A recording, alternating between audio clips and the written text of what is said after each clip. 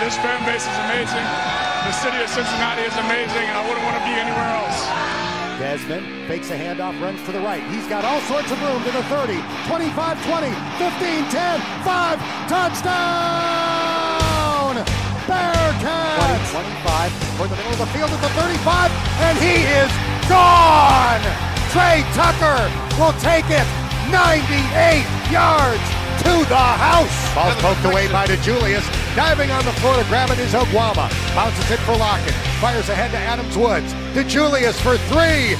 Good! Cincinnati has scored 17 straight. The one-handed catch. Hands it off to Marcus Jones. He is tackled at the 34. And it is over. 0 losses. 0 doubt. Opportunity seized as the Bearcats send a message to the college football world. Did you see that? Hello, listeners, new and old. Welcome back to your favorite Bearcats podcast, Viva La Cats. I am your host, Justin Hiles, accompanied by my great friend, Steve Maurer, and we are here to bring you the very best of the Bearcats now every single week because it is the season of football. Make sure to check us out on Twitter at Viva La Cats Pod and follow us on Spotify, Apple Pods, or wherever you listen. And also make sure to check out at UC Uniforms for all the up-to-date Uni Tracker info from Steve.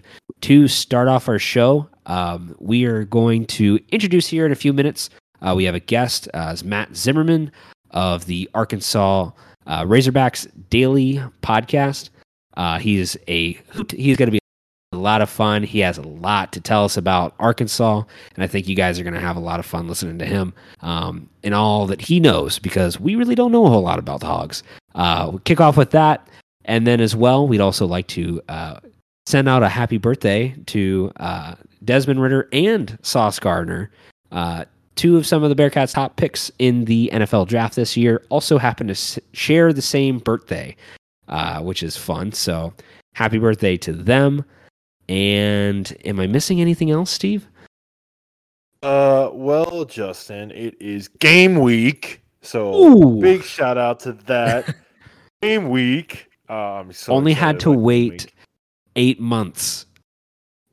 An excruciating 8 months after a loss just sits in your mouth. Yeah, just like a wet fart. You just smell it all the time. Wow, and you're just that is descriptive. Yes, and college football is different, where there's a lot of teams that can end their season with a win. So I want the Bearcats to end their season with a win this year.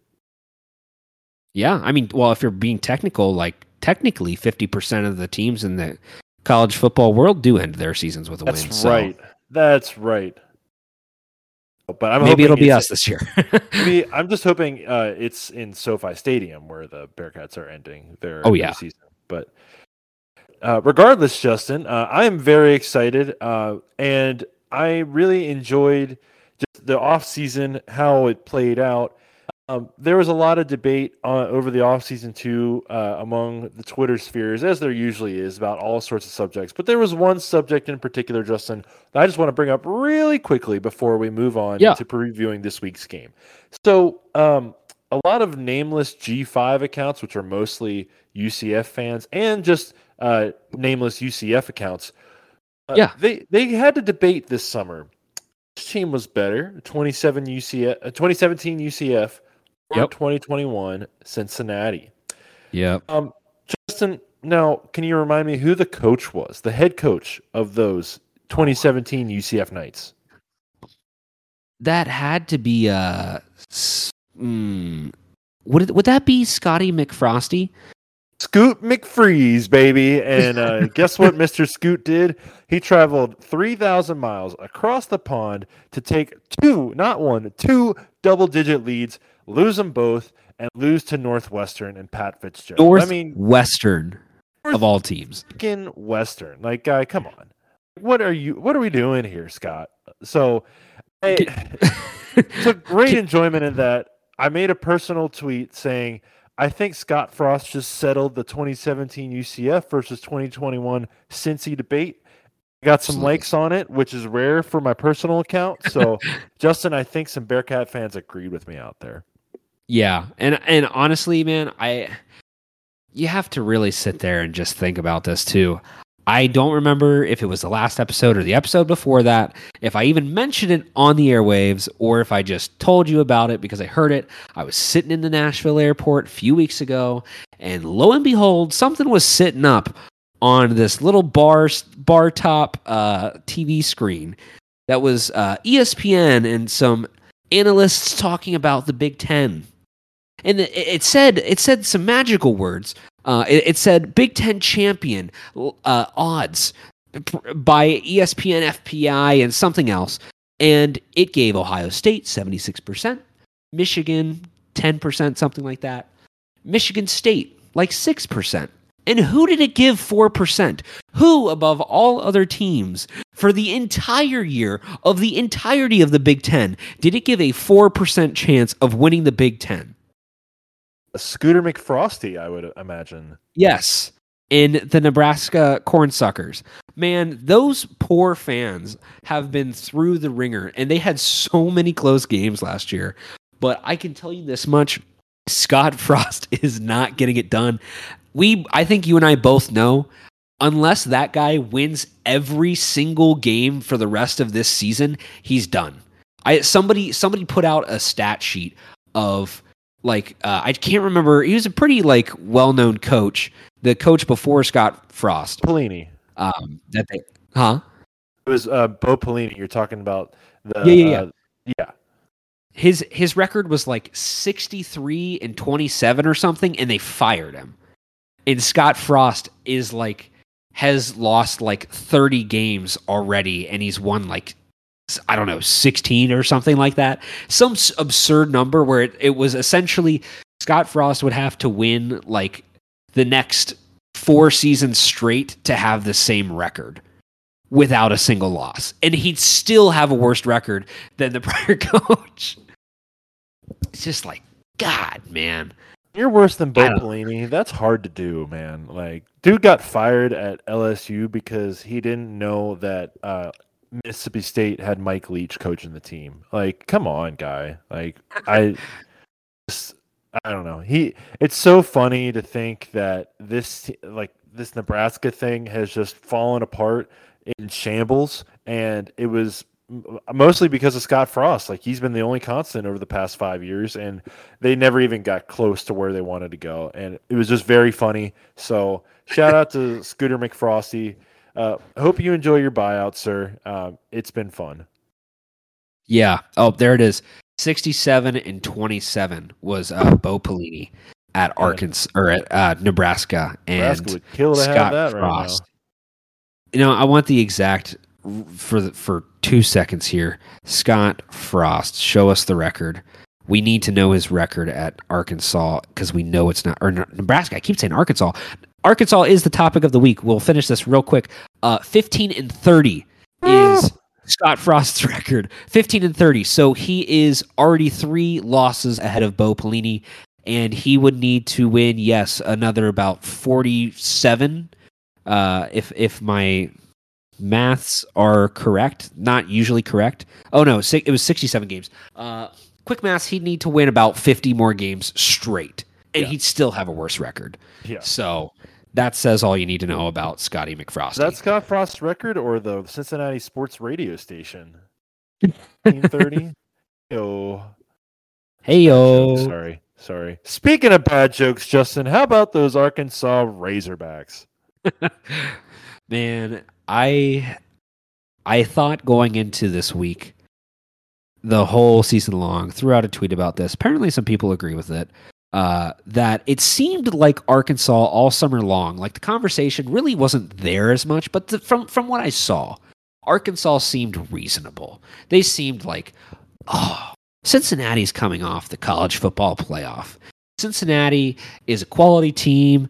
They've won so many games over the past few years. We understand that they're a good team.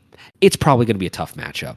And maybe there's a small percentage of the fans that I just totally missed that are not cocky, but the whole rest of them think they're going to beat our ass. I don't know where the confidence is coming from. Maybe it's because they're in the SEC and we're in the American. Maybe it's Maybe it's just because they saw what happened against Alabama. Not that we need to bring that up again, but it is relevant to the conversation.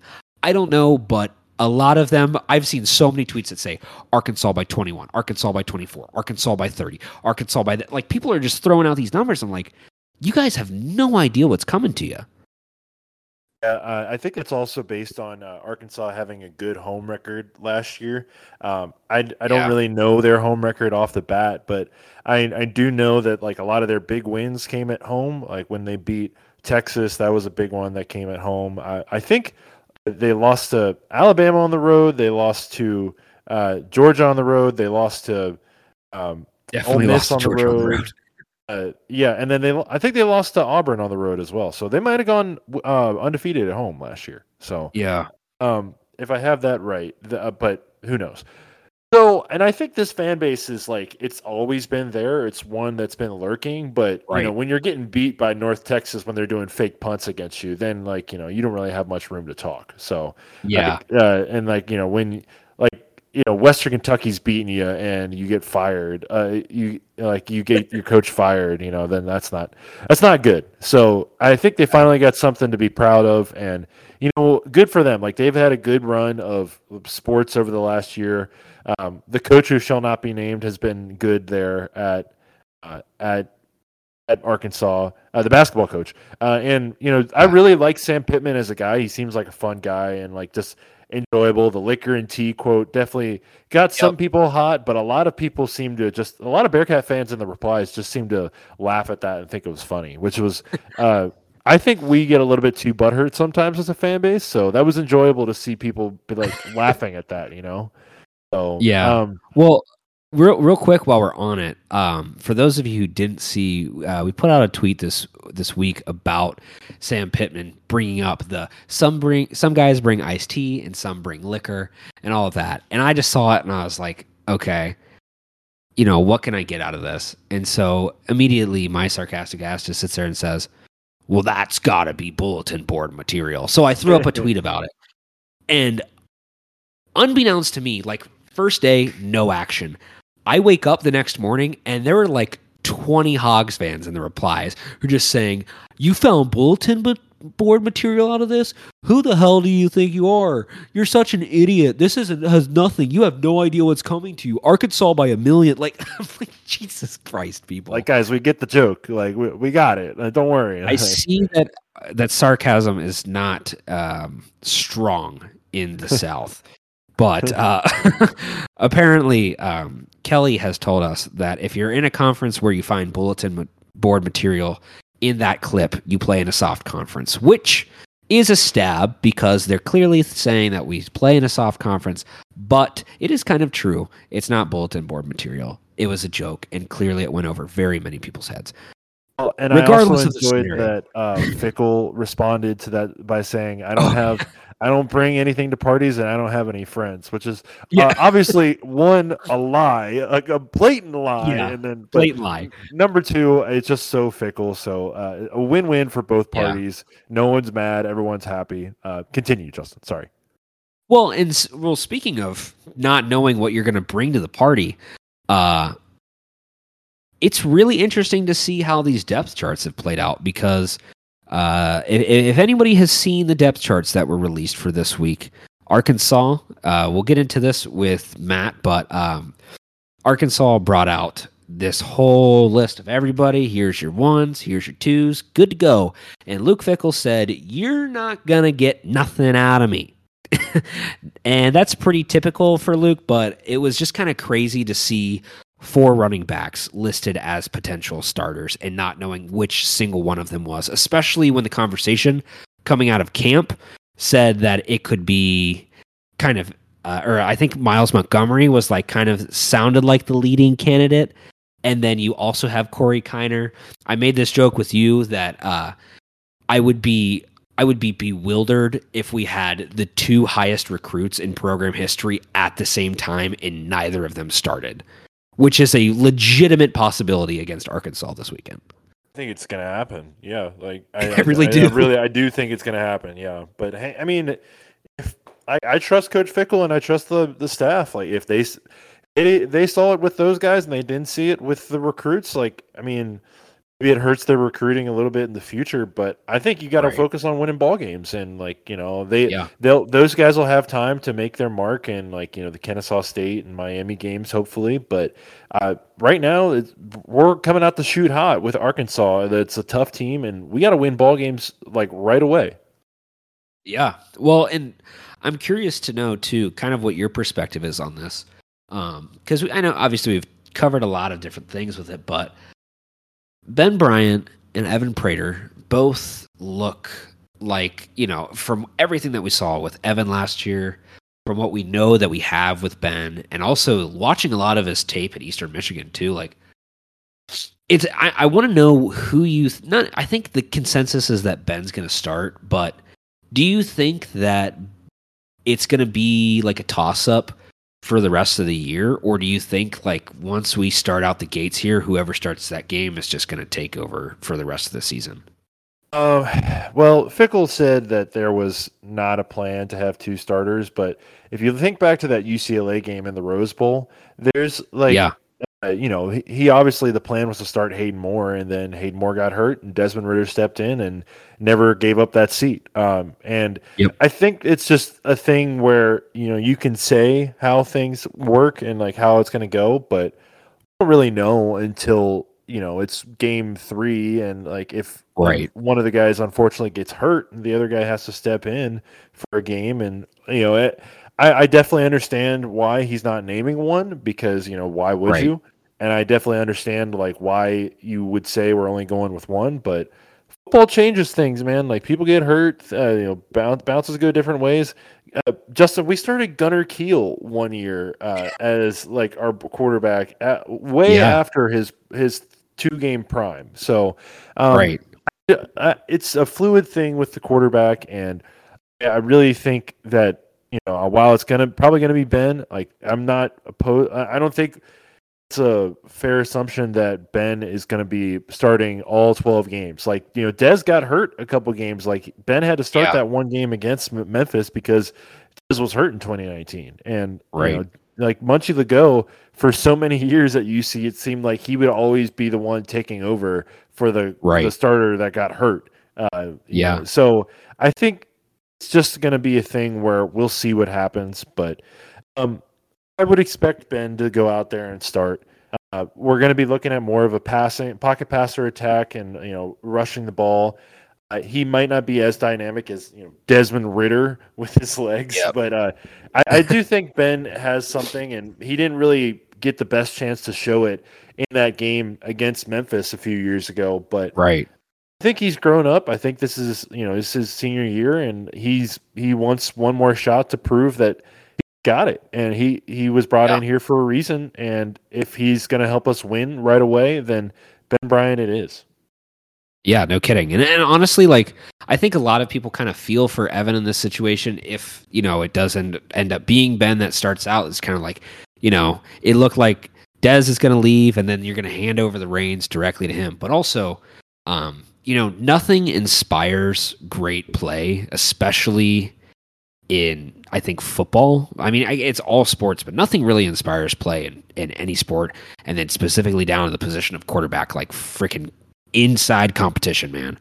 Like if Evan's got to play every single week in practice and say like I have to prove to you that I'm better than him, and vice versa for Ben to prove that he's better than Evan, like if those guys are friends or if they're mortal enemies, which it seems like they're definitely friends, like that's the best environment for both of them to be successful. And I think, we look at it, Evan's still got time. I think it's not going to be as fast as maybe we thought, especially if Ben does end up being the solidified starter. But Evan's got a lot to offer. And honestly, like, this is, I hope to God we never do the Notre Dame situation that we saw with Brian Kelly last year, swapping in 3 freaking quarterbacks in the same game. That was holy hell, what an awful choice that was.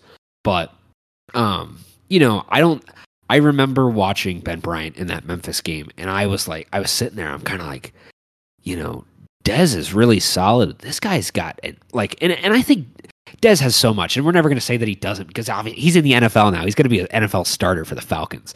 but like Ben Bryant's just got something about his arm. He seems just dead accurate. And I mean, like, sure, there's times that'll show that that's not the case, but like I feel like there's something with him. He's just got some kind of X factor that I haven't really figured out quite yet, but I'm excited to watch him play. And for the same reason that I'd be excited to watch Evan. And whoever steps into the gun for the Bearcats, obviously we're going to cheer for. But long term, like, I'm really hoping that whoever it is kind of is that solidified starter, and we just keep him throughout the rest of the season, and the other guy is just ready to go. And here's one perk before we tail off of this conversation.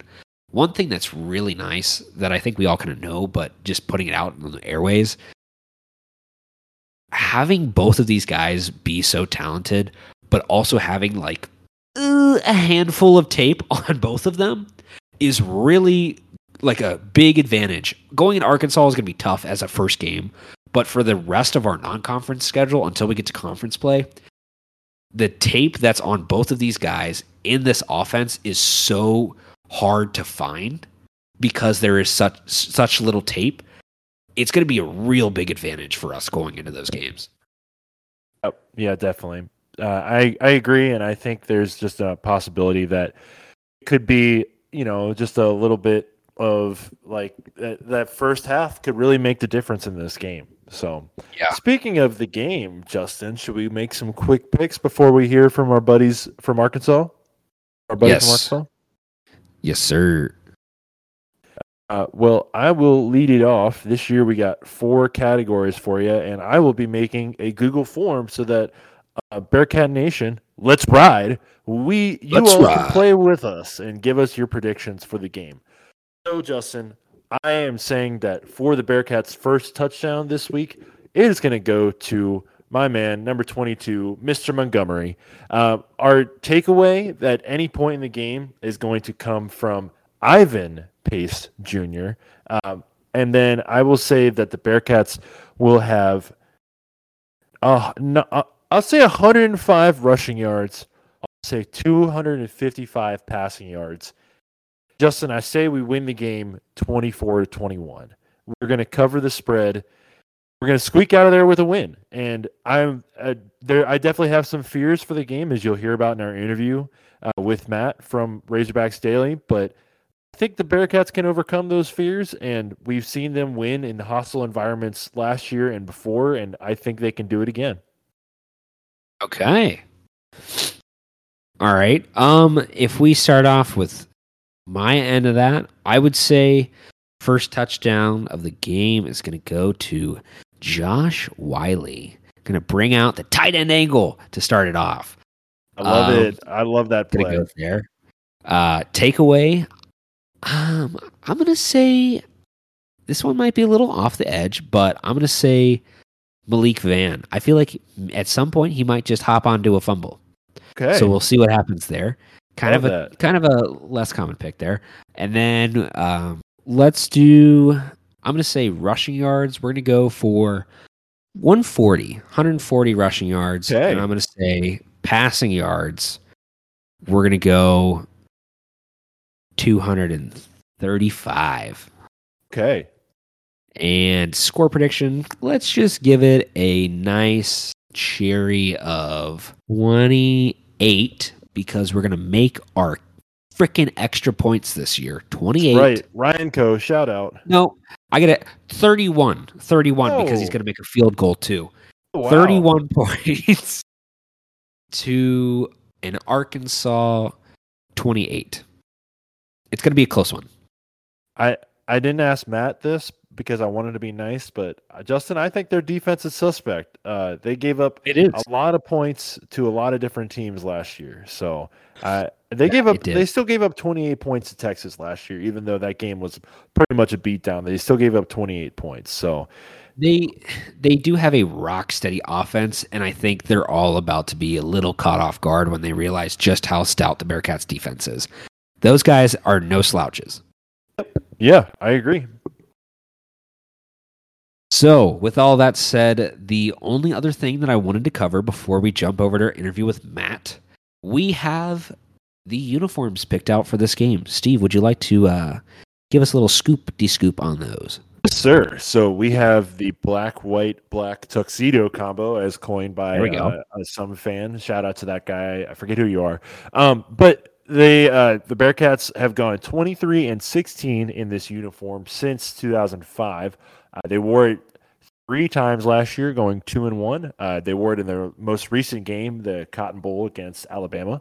And it's just it's obviously a rough one to have to end on, but I think that the Bearcats will have some good mojo in these. People seem to really enjoy this combo on the road the most, like the black helmets and black pants. I think a lot of people really like the all black look. So when we can't wear all black, just got to throw the white jersey in there. But if I had to pick a favorite road look, I would say this would be it.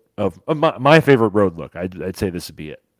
Yeah, I'm right there with you, man. It is just such it's a classic look, but it's got just the right amount of touch of red. Without, I think the moment you throw red on it just feels like it should be a home color, personally. Yeah, definitely. Much as Blackouts are Bearcats, but. Notable games in this uniform include the 2011 Liberty Bowl, as I said, last year's Cotton Bowl, and a certain game against the Pittsburgh Panthers in 2009. Perhaps it was.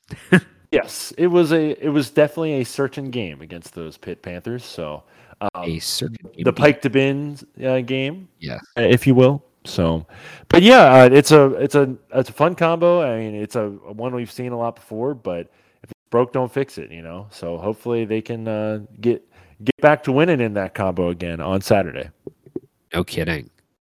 Well, I think that covers just about everything that we have. The last thing I'm going to plug before we switch over to here with our interview with Matt is that we are doing a t-shirt giveaway for 1,000 followers. We're currently sitting at this very moment at 914. We're trying to, expand our horizons a little bit. So we've got about a little less than 100 left, and we would like to give everyone a shot to win. So there are 3 easy steps to win that t-shirt. Will be sent from yours truly, personally, from my new address in Nashville. I would like to preface you all that I will start next week as any great new Southerner would, like Brian Kelly has inspired us all to do, with a really thick Southern accent that I do not have. So be on the lookout for that. To enter into this t-shirt giveaway, all you have to do is follow at Viva La Cats Pod. If you're listening to this, you definitely probably follow us already. Like and retweet that post that's pinned to the top of our profile, and then comment a screenshot of a Viva La Cats episode from any listening platform that you use and tag 2 of your friends on that. 3 quick and easy steps.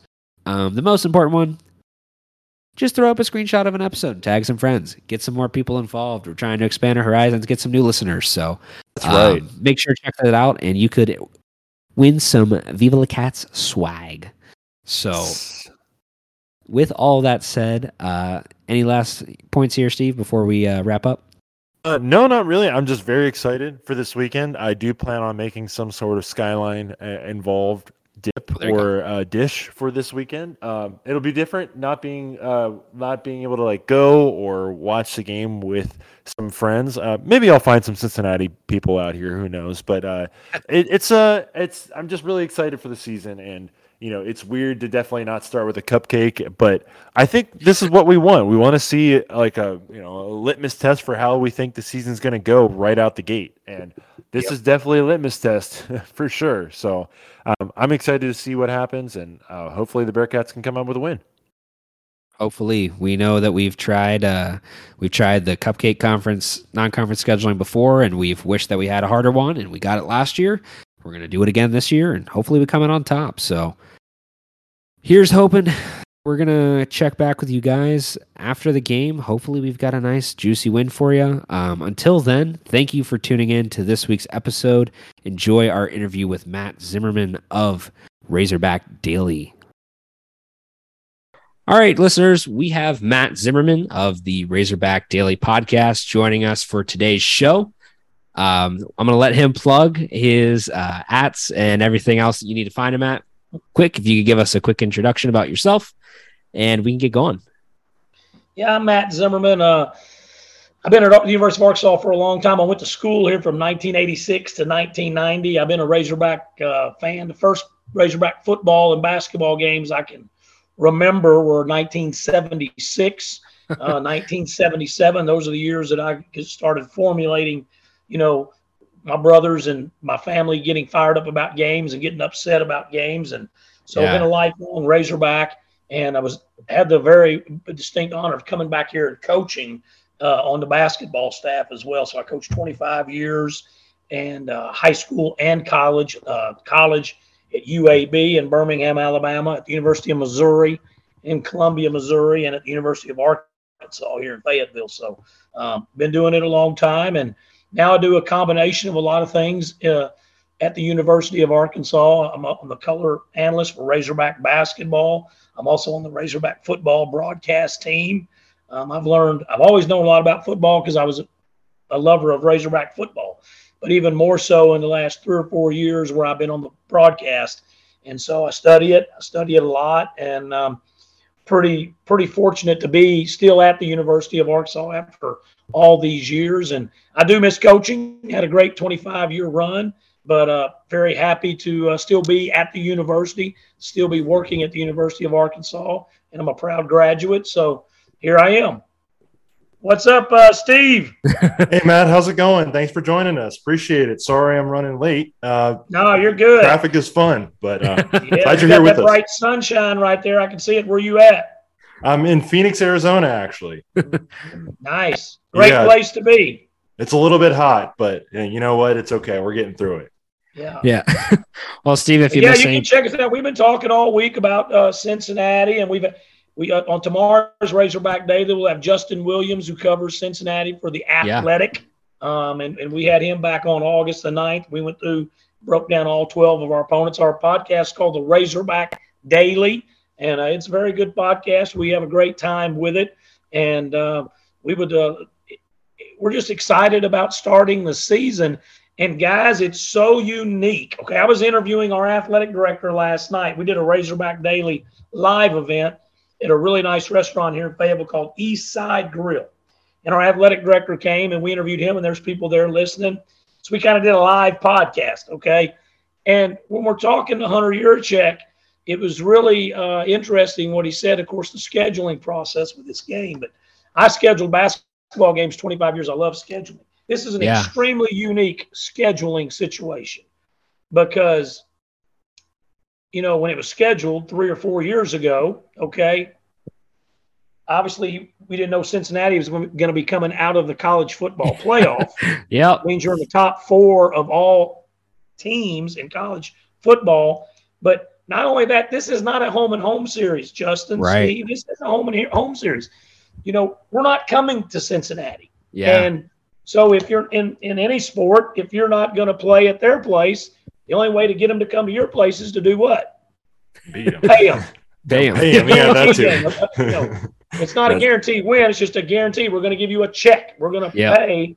And it's some people call it a buy game, not buy as in B-U-Y. Guarantee is another name coaches and people use. And this is what that is. This is a game that Arkansas paid. And I guess back in that time, 3 or 4 years ago, Cincinnati must have been in a situation as an athletic department to say, hey, we're willing to get bought. We're willing to do this to bring in more money. And so it's very unusual.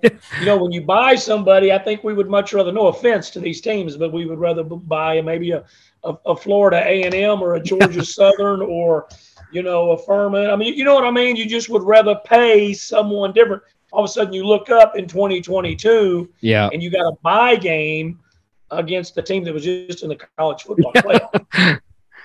Well, I think that's such an interesting way to look at it too. And like you said, 4 years ago, there was no real shot at UC joining a power conference at the time. There was really just losing a lot of money from transitioning from the Big East to the American Athletic Conference that UC finds itself in right now. And so you're definitely right. There were definitely some bye games we've had to play. We played Ohio State in 2019. We played at Michigan in 2017. Last year, the Notre Dame game was technically a bye game. So I agree. Like, we were in a rough stretch for a while, and I think what's cool about it now is that now the program has elevated itself.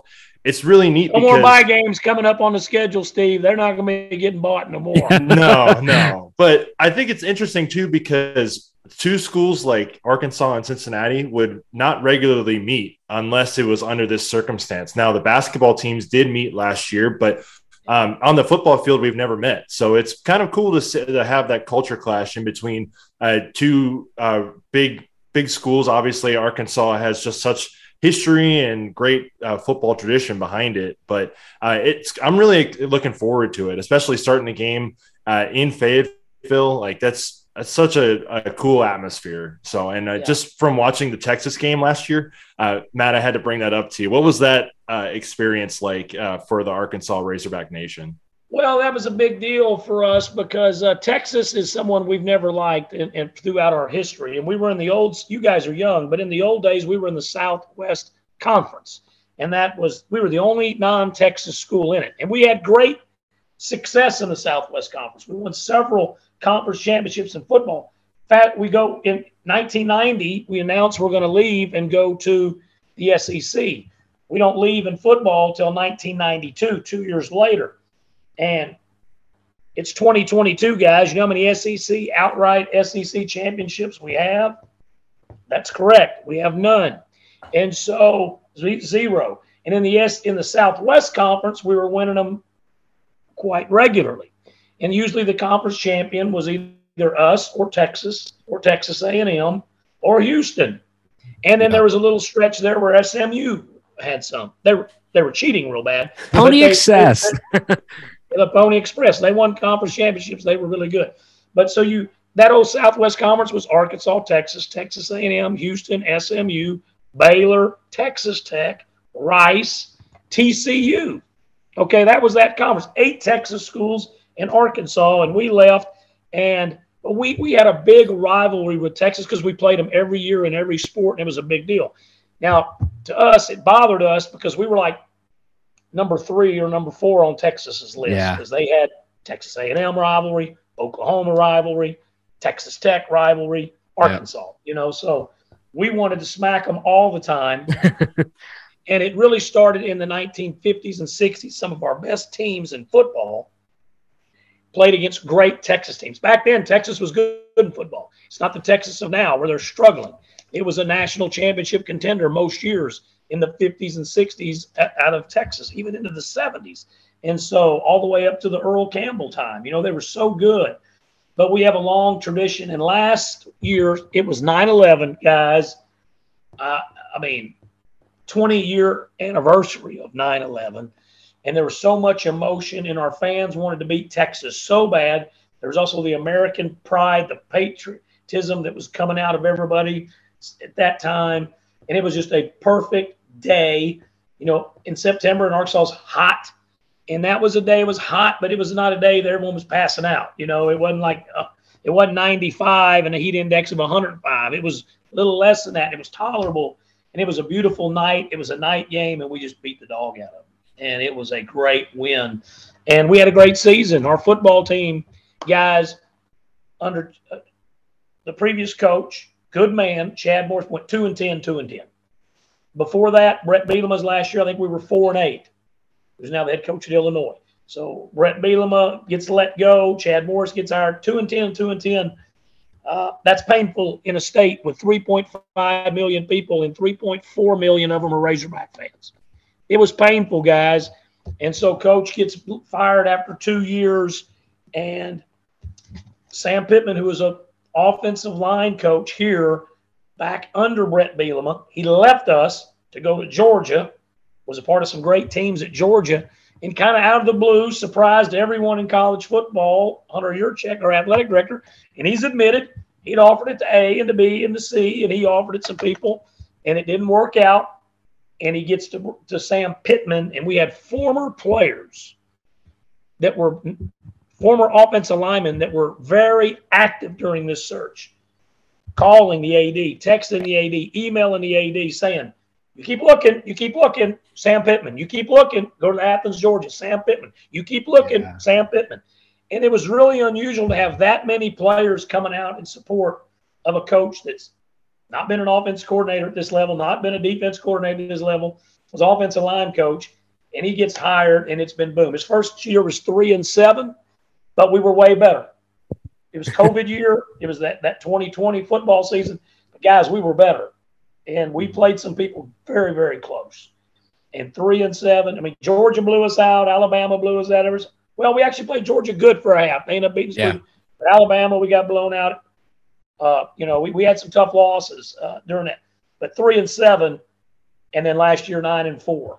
And what's been crazy about that is we've evolved into all these trophy games. We have a trophy. We play Texas A&M, you get a trophy. We play Missouri. It's the bragging. You get a trophy. It's a border game. And then, you have what's our Texas A&M, LSU, Missouri, and then LSU. We got the boot, and it's been around forever. It's a big, huge boot, and we won all three. We hadn't had those for a long, long time, and we'd have one now and then. But he started ending all these streaks, and we lost. We had lost to LSU several in a row, and we got 5-6 in a row and got that back. We had the big win over Texas. We had lost 9 in a row in Arlington, Texas, to Texas A&M. 9. And we beat them last year, and we got that. And we ended all of these losing streaks. We had lost. Somehow we lost 5 to Missouri. And I used to coach at Missouri. No offense. I love the University of Missouri. But I just don't think we should lose 5 years in a row to Mizzou in football. Yeah. And we had. And so we ended all that. We ended all those streaks. We haven't ended a streak against Auburn. Hopefully that happens this year. And we have lost to Alabama 15 times. 15 times in a row under Nick Saban. Nick, if you'd have told me when I was a kid, this is no offense to Sam Pittman, he had nothing to do with all 15 of these losses. He was here for some as an assistant, and he was here as a head. But I never thought we would lose 15 football games in a row to any school in my lifetime. 15 years. But we got them at home on October the 1st, and we all got this belief that we're going to end that losing streak to the Tide. Well, hopefully you can end the losing streak. We're hoping that we can trip you guys up game 1, but we'll see how that goes. And, it's really interesting kind of to know too, a lot of that background. I actually did just funnily enough, watch a little bit of the Pony Excess doc that ESPN put out. And that actually gave me some more background into the Southwestern Conference. Southwest. Southwest. That I didn't really know much about. So that gave me some fill-in. But along the lines of sort of Arkansas and Cincinnati playing this weekend, it's a big game. I think a lot of Cincinnati fans are kind of, on the fence, quietly confident, I think, more than anything. Kind of the thing that we're garnering is that there's a little bit more loud confidence from the Arkansas fans. Home game in Fayetteville, you really can't beat it. What are your thoughts kind of going into this game, and kind of what are you expecting? If you were just maybe to start, throw out a score that you think you got in your head. Oh gosh, I don't know. I tell you what, I think it's going to be a really, really tough game. I think it's going to be a more physical game than people think. Hopefully we're the more physical team. I think Arkansas is built for physical play. Sam Pittman, that's what he's grown up as. This offensive line coach, he wants huge offensive linemen. He wants, Cincinnati's got 5 linemen back, right? 5 starting off. We have 4 back. And we have a good offensive line, and we're going to want a physical game. We led the SEC in rushing last year, and that was a very prideful thing from a university that over the last decade we've really struggled rushing the ball. We'd have a great rushing game here and a great rushing game there, but throughout 12 games or a bowl year, 13 games, we weren't great rushing it all the time. Boom, last year we lead the league in rushing, and that's usually Alabama or that's usually Georgia or that's Auburn, or that's LSU doing that, and we smacked them all in rushing the football. We got all that line back, and we got all them running backs back.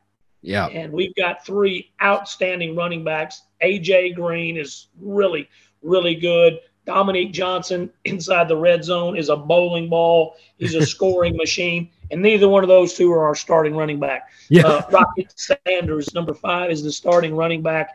He's a threat to take it to the house at any point. He can really run, and those guys are good.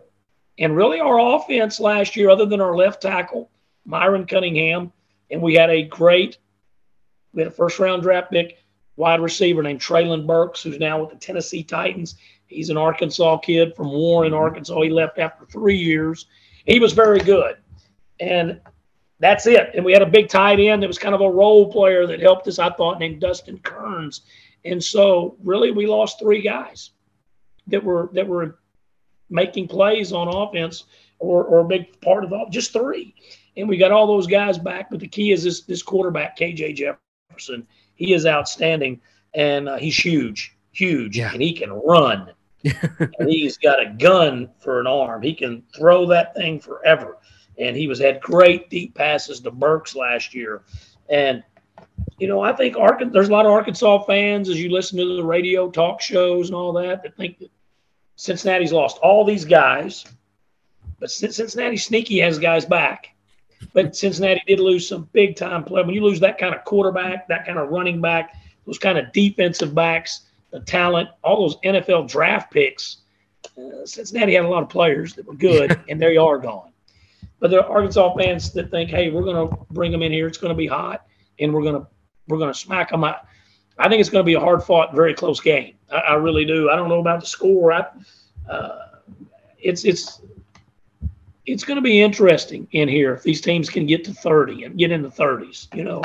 I argued with a guy just today. We spent a lot of time talking, and I thought, if we could get, 5 touchdowns, that's 35. We got a great kicker, and he can get 2. If he can get a field goal, we're at 38 points. What can we hold Cincinnati to with a quarterback that hadn't been there's questions. There's guys hadn't played. So he was like, I don't think we can get – he studies it. He said, I don't know if we can get to 38 against Cincinnati, So it's going to be really interesting to see it. I know that there's – both teams have questions, right, about who's going to be able to dominate that line of scrimmage. Yeah, and I think that's just been a worry for me just from the last game that the Bearcats played was that Cotton Bowl against Alabama, and Alabama kind of just choked the Bearcats out like a boa constrictor, man. Like they didn't really have to do much other than just run the ball to control the ball, and the Bearcats could only kick 2 field goals.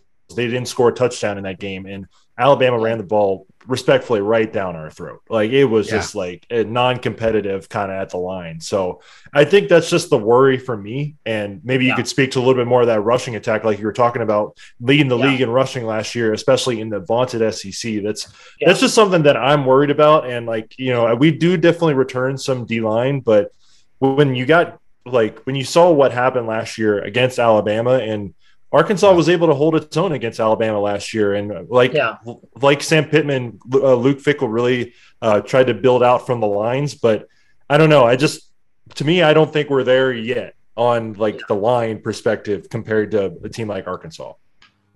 Well, Steve, and that's interesting stuff. And I watched that Alabama-Cincinnati game. We were in Tampa for the Outback Bowl. And watching that game, of course, it was never a blowout, because it was 27-6, right? And it was just kind of I remember at one point Alabama had the ball. I think it was in the third quarter, and they threw a pick right at midfield, and Cincinnati got the ball back, and it was only it was still a pretty, really close game. But just Cincinnati's offense couldn't hardly do anything. And then Alabama just ran it, right? They just mostly ran the ball, and that's what Arkansas is going to try to do. And it's going to be the running backs are going to be coming at Cincinnati's defense hard, and that line's going to be hitting them hard. And then if it's not working there, KJ Jefferson's going to try to get out on the outside, and he's going to run. And he's big. I mean, he's 6'4", thick, strong. They keep this weight secret. It was 240, and then it was 256, and then it was 242, and then it was 252. But he's roughly a 250-pound quarterback, and he is big and strong and athletic and tough. He's a Sardis, Mississippi kid, and I seen it all year up there in that radio booth last year. Those D-backs, he'd get through that line, and those safeties and those cornerbacks. As Quinn Grovey, who is on our broadcast, would say, and he's on the podcast with me, he said it 100 times, those guys, they have to make it a business decision. Yeah. It isn't going to, even if they can go up and pop him good and bring him down, they're going to feel a lot of pain. He is a big, strong quarterback. And it's going to be, it's just a mixture. If you can get the running backs, if you can hold them to 2 and 3 yard gains or hold them at the line of scrimmage, then it's going to be him outside running. He goes for 25 yards. And then you start scratching. Next thing you know, boom, they're throwing a pass. And, he's got a very good arm. But the running game is what Sam Pittman's about. He wants to dominate the line of scrimmage. He wants those linemen dominating, and he wants to be able to run the football. And, one reason we led the league in rushing was because we ran it a lot, and we ran it very effectively. And he's been saying in this fall camp, this is a better football team. This is a more talented football team. This is a stronger football team. And, we went 9-4. And so that's got everyone around here pretty fired up. Yeah. Well, and kind of, you mentioned a couple of things about quarterbacks too. I'm curious from your perspective, going into this game. I don't know if you had happened to see the depth charts that Cincinnati released. There's a lot of oars on our list, and we're still kind of question marking. Even the running backs. Yeah. 4 oars for the running backs. And that's kind of the big question mark for us. And I was wondering from your perspective and kind of from an Arkansas, from that knowledge, you guys usually release the depth chart, what you're throwing out on the field, you know who's coming out, with that sort of element of surprise, how do you guys feel about that? Yeah. Not really knowing. A great question on the 2 deep and on the depth chart, because in spite of all the shenanigans of SEC football, and there are some, that SEC coaches, for the most part, release a very standard, boom, this is who's going to start, and this is my second guy, and that's what it's going to be on Saturday unless an injury or something or somebody gets sick during the week. And it's usually done on Mondays. It's like a here, I'm going to hand my opponent here's the. And I really enjoyed that there was a couple other coaches around the country this week said, hey, we're not really going to do that, and I think there's been a couple in our league for a change have been like, we're waiting a few more days before we tell you. But Coach Fickell, I loved it. He just was like, why? And I wouldn't do it. I'm like, and I've always wondered, why are they telling us for sure who's going to start? Now, if it's, Desmond Ridder, we don't need for him to tell us. But when it's a situation like this, when you don't know, and I printed their notes off yesterday, and they're good game notes, actually. And as you study, like you said, there's a whole lot of oars and of course everything. I love right off the bat. It said unofficial. Very top. It said unofficial depth chart. Folks, he has this printed out. If you're just listening, which was mainly what we do, he has this printed out. He has his stuff prepared. I love it. Yeah. I love it. Yeah, no. I like to print out my game. I'm an old school basketball guy. Back in the day, you printed out game notes, and I'm an old guy, and you print out game notes and you pull the highlighter out and you highlight things that you want to, remember, or something that jumps out at you. But it was really interesting with looking at all their stuff. And I think down here, I can't speak for our coaches. They've not said this, but when you look at it and you study it, and, we talked to Justin Williams, as I mentioned earlier, and you read stuff in the Cincinnati media. It just seems like people there think it's going to be Ben Bryant, number 6, but no one knows that for sure. And so at the same time, you got to prepare for Prater as well, who looks a little bit like Desmond. He looks a little bit like Ridder. He's that type of.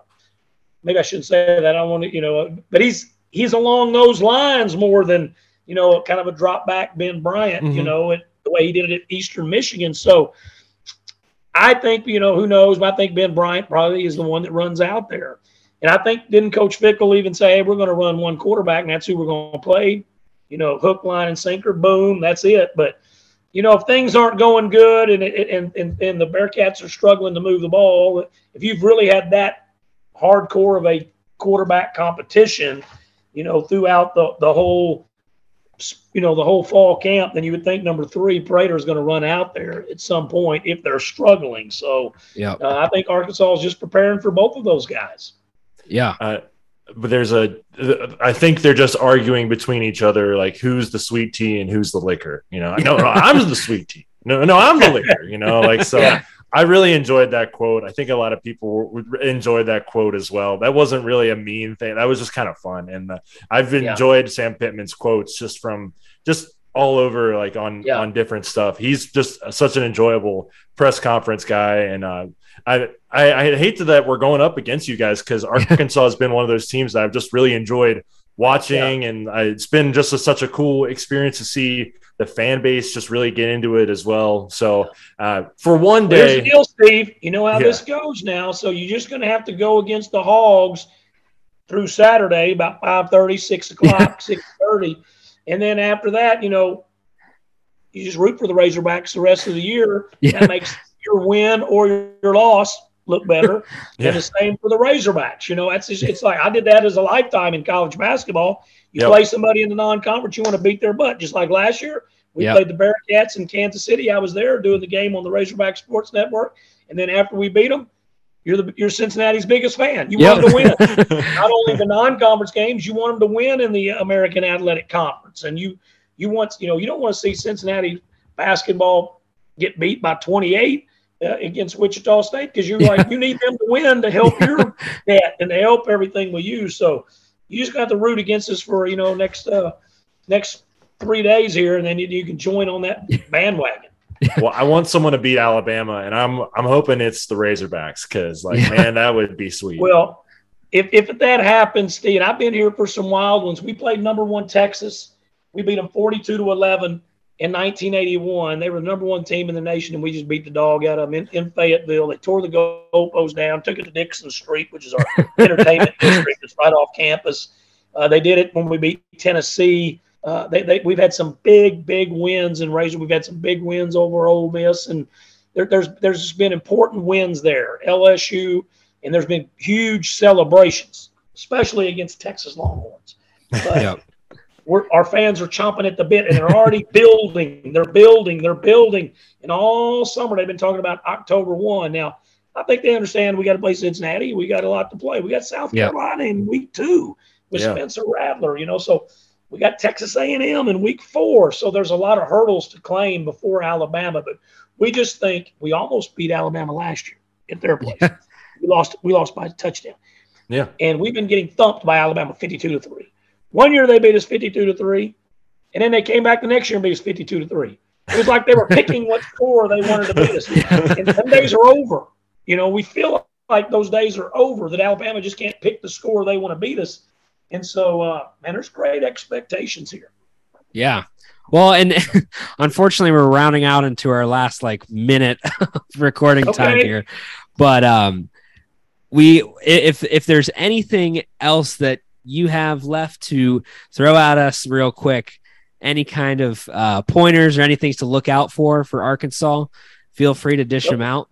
If you hear that host, whether you're at the game, and hopefully some Cincinnati fans make it down here, or if you're watching on TV in the background, if you hear this, woo, pig, so if you're hearing a lot of that during the game, that's a great sign for the Razorbacks and not a great sign for your Bearcats. We obviously don't do that near as much when we're getting beat. So that's going to be one thing to look for. Obviously, these lines, this game's going to come down to the more physical team. It's going to come down to the offensive and defensive line, smashing helmets and shoulder pads. Yeah, really looking forward to it. We respect Cincinnati down here. Everyone knows how good they are, but it also builds this game up more. Yep. And it's a great opener for both teams. Same here. Well, great. Same here. We respect y'all, and we're hoping you guys are the ones to do it, to beat the Tide. All right. Sounds good, guys. Thank you guys for listening. It was great to have Matt on, and we are looking forward to getting back with you after this weekend's game. Go Bearcats. Let's beat the crap out of the Hogs. Like cats.